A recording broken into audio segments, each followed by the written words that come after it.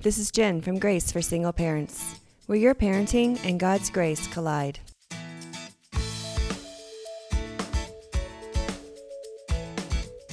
Okay, welcome. Today I have on Kate Leach, and she's going to talk to us about grieving first before we can move on to other aspects of our life. So welcome today, Kate.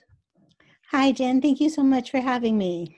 So Kate was on previously, and last time she was on, she talked to us about personal protection for women. But if you missed that one, I suggest you go back and listen to it. It was really good. But if not, Kate, do you want to go ahead and introduce yourself? Sure. So I'm Kate, and I blog at blessedreject.com.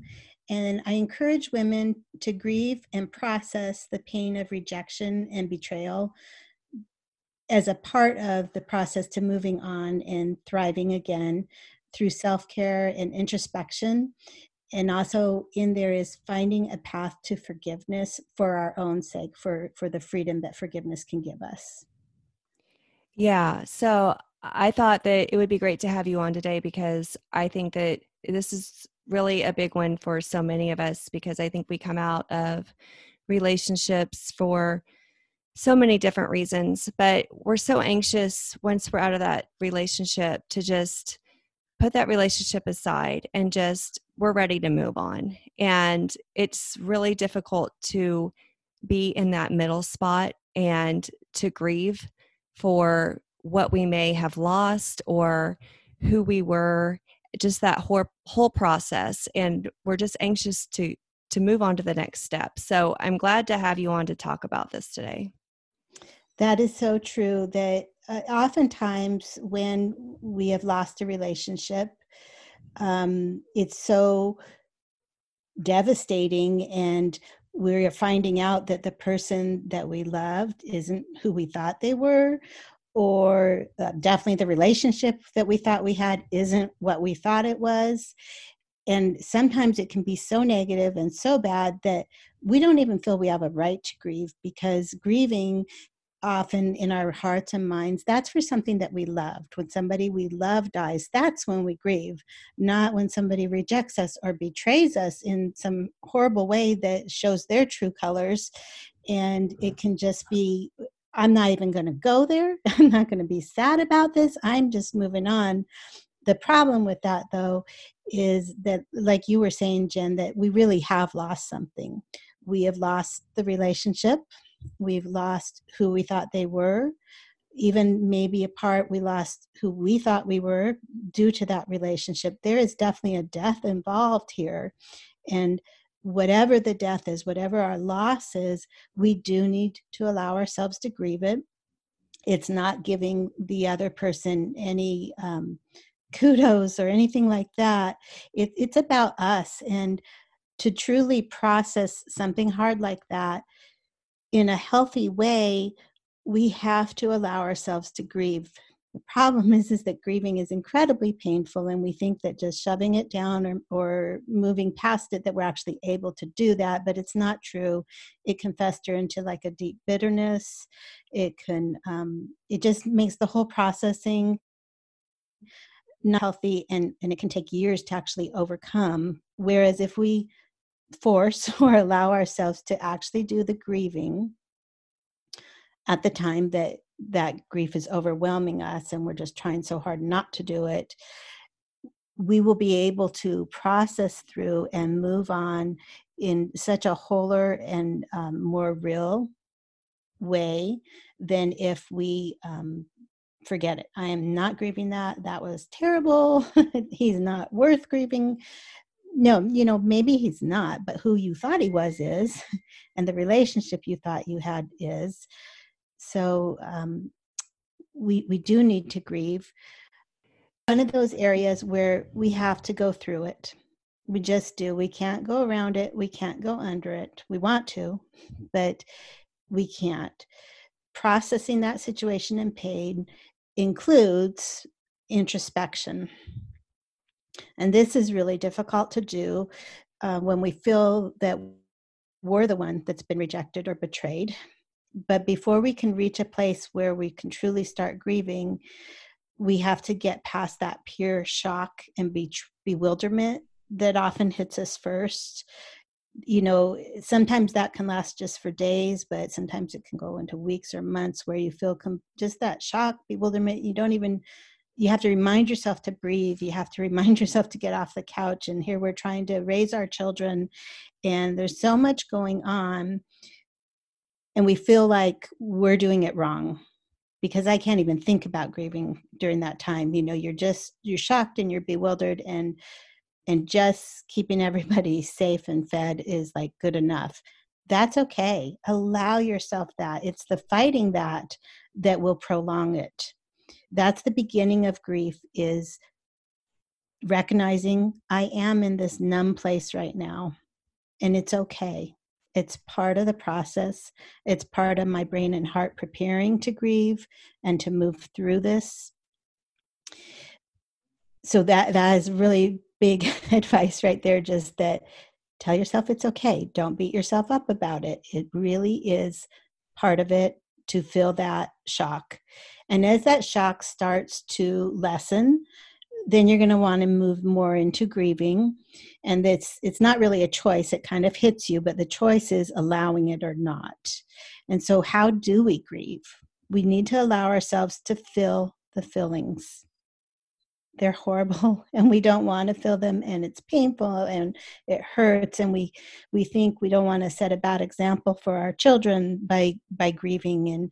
But again, we're actually setting a good example, because they're going to go through hard things too. They're going to go through loss of relationships too, and teaching them that feeling our feelings is just a normal process. And it's okay that mom is crying for 10 days straight. It's okay. And I'm going to get through this. But right now, this is what I need to do. This is part of processing the pain that I'm feeling. So not denying them. Let yourself cry. Let yourself journal.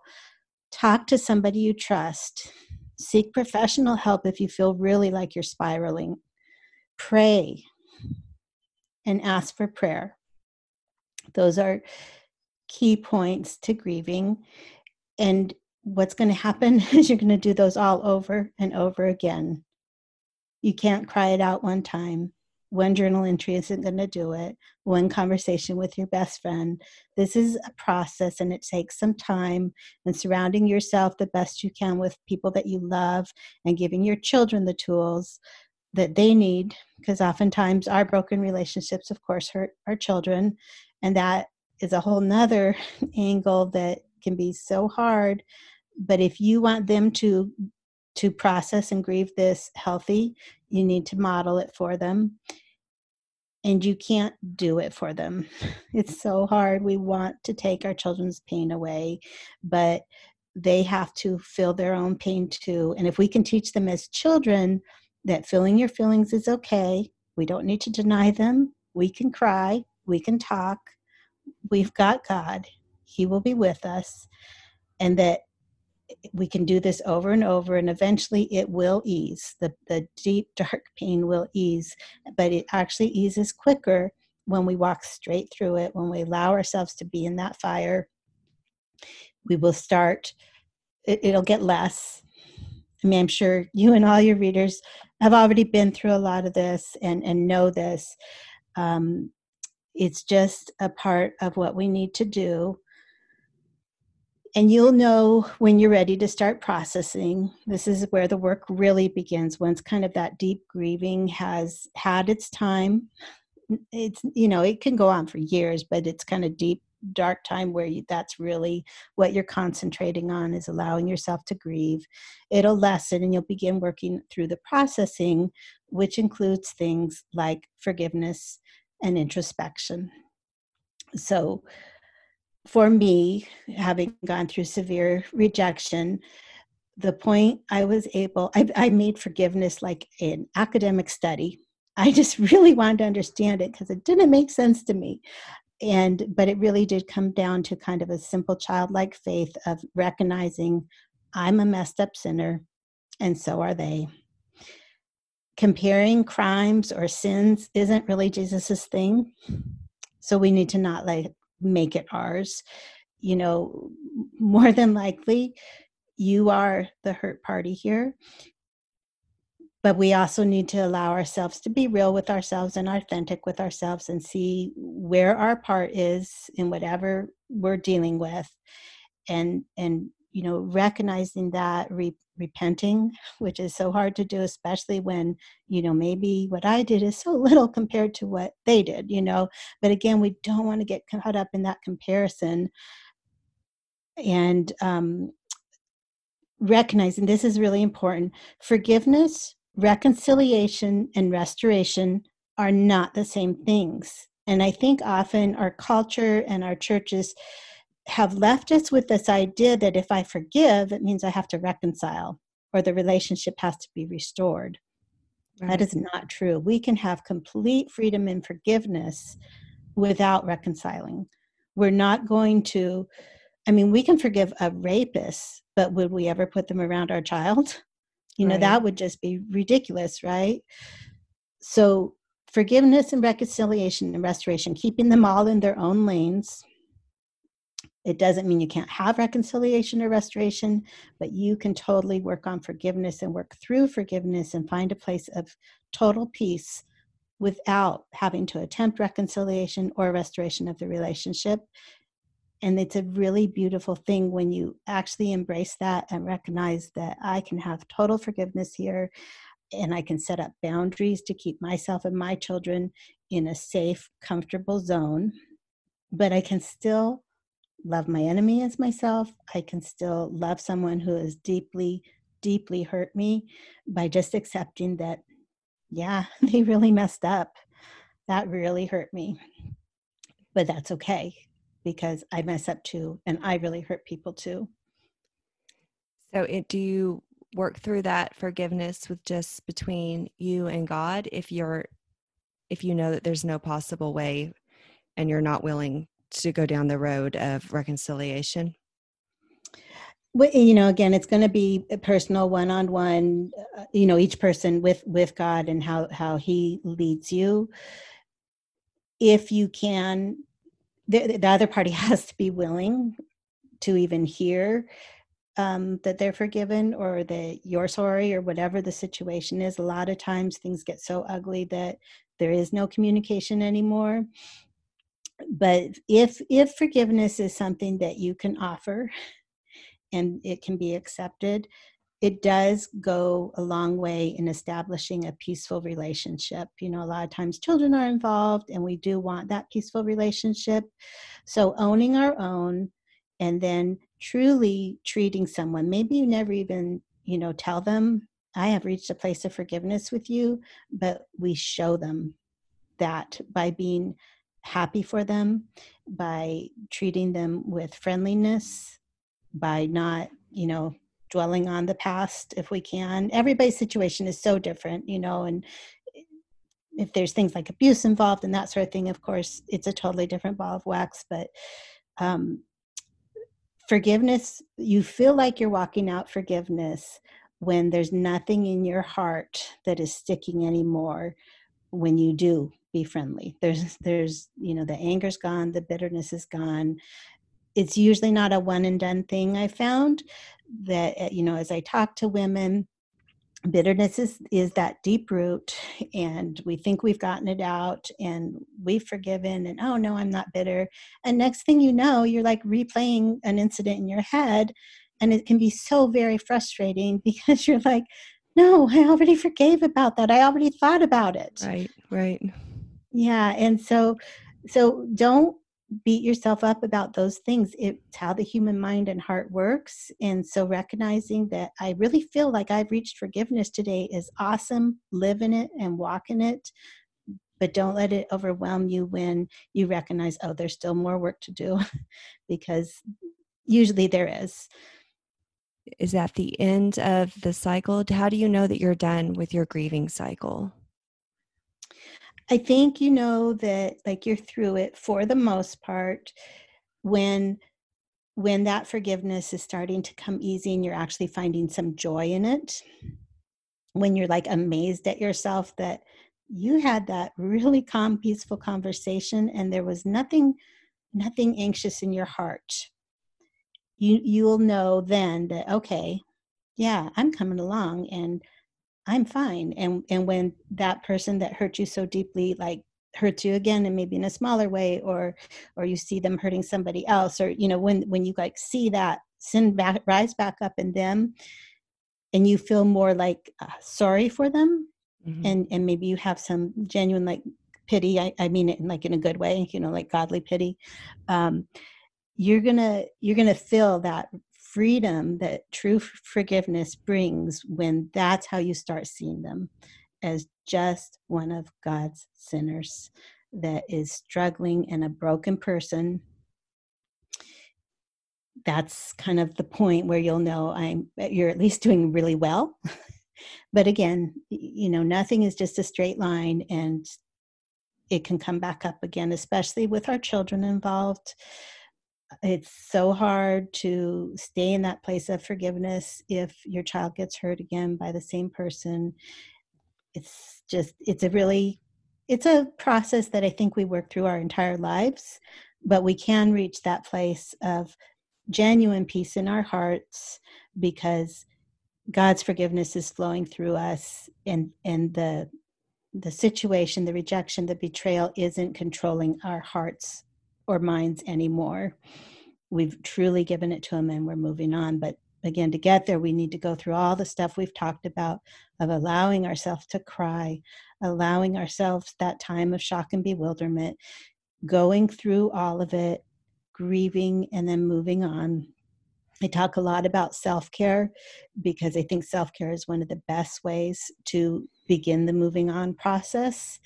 Um, Women in general, we're pretty bad at self-care because we're so busy taking care of everybody else. And then when we go through something really hard, like a severe rejection, now we think, well, we don't even deserve to take care of ourselves. We can get lost in our minds, and that's not from God. But it's hard to know. I mean, it's hard to like force ourselves to acknowledge that and live in the truth that he's our creator and he loves us and he's with us. And so forcing ourselves into routines of self-care is going to build your confidence and bring you, a lot of times these sort of things actually, as you begin to process out of them, you begin thriving better than before, because now you're working on being you without this relationship. You can move into a self-acceptance that perhaps you never had before, because you saw yourself as a part of that relationship, or how maybe that person saw you, and now you just you. And so you're moving into a level of self-acceptance, I know for me, that I never had before. And it was the most peace giving and confidence building place to stop caring what other people think about me. It's a lovely place to come to. And so there's fruit in these journeys, these horrible hard journeys. There's delightful fruit, and fruit that I believe, another way of knowing you've kind of reached at least the end of that section of your journey, is when you recognize, I am better now than I was before all of this. I like myself better. I'm a better mom. I'm a better friend. I'm just better at everything because I've come into myself in a stronger and fuller way. And you mentioned something about a routine of self care. What would that look like? So I think for each of us, it's different and unique. If you're already really good at exercising and eating healthy, look at what it is that you should do, or you really wish you did. Whether it's journaling, or better skincare, or simple, maybe silly sounding things, but like enjoying putting on makeup, just taking some time for like godly meditation, all the different things that are a part of taking care of ourselves and make us stronger inside and help us to abide with him closer. Those things like most of us, I think, know like what's kind of calling to us because we want to do that thing or things, but they're at the bottom of our list because we have all our caretaking to do. We have our jobs. Just life is so, so full. But when we can begin implementing what he's calling you to do in the area of self-care, I know for me, I'm still just at the exercise regularly and eat healthy place. I do add in other stuff, but those are the ones that I'm just like glomming onto with everything I have, because that's where I'm at, kind of like at the beginning of the whole embracing self-care. But as we embrace that, we are strengthening ourselves in such a way that we're going to be better and stronger at every other role that we take, because we're taking care of ourselves. We're accepting the fact that we are his creation and he loves us and we are worth taking care of. Just like, your plants are worth watering, so are you. That's a great example. Yes.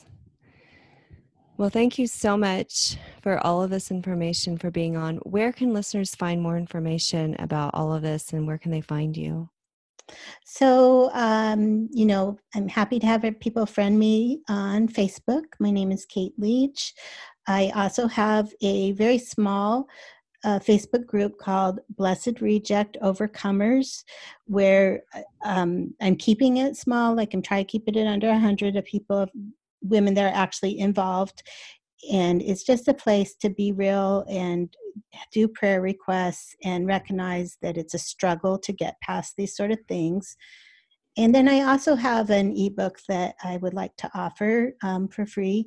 It's called Freedom and Forgiveness. And it really kind of goes back to what I was talking about, is that freedom that we can find when we reach forgiveness, when the problem, the issue, the person no longer has any control over our heart or mind. That's freedom. And that's where we all want to reach. Great. That sounds really good. And will you give me the link to put in the show notes, or? I sure will. Okay, great. Yeah. All right. That sounds awesome. Thank you so much for being on today. Yeah, thank you, Jen. This has been really nice to share with you. Join over 4,000 other single moms and grab your Single Mom Survivor Pack today. Whether you're a new single mom, been one for a long time or not, I've got some resources to keep you covered. So go to the show notes and get your Single Mom Survival Pack today for free.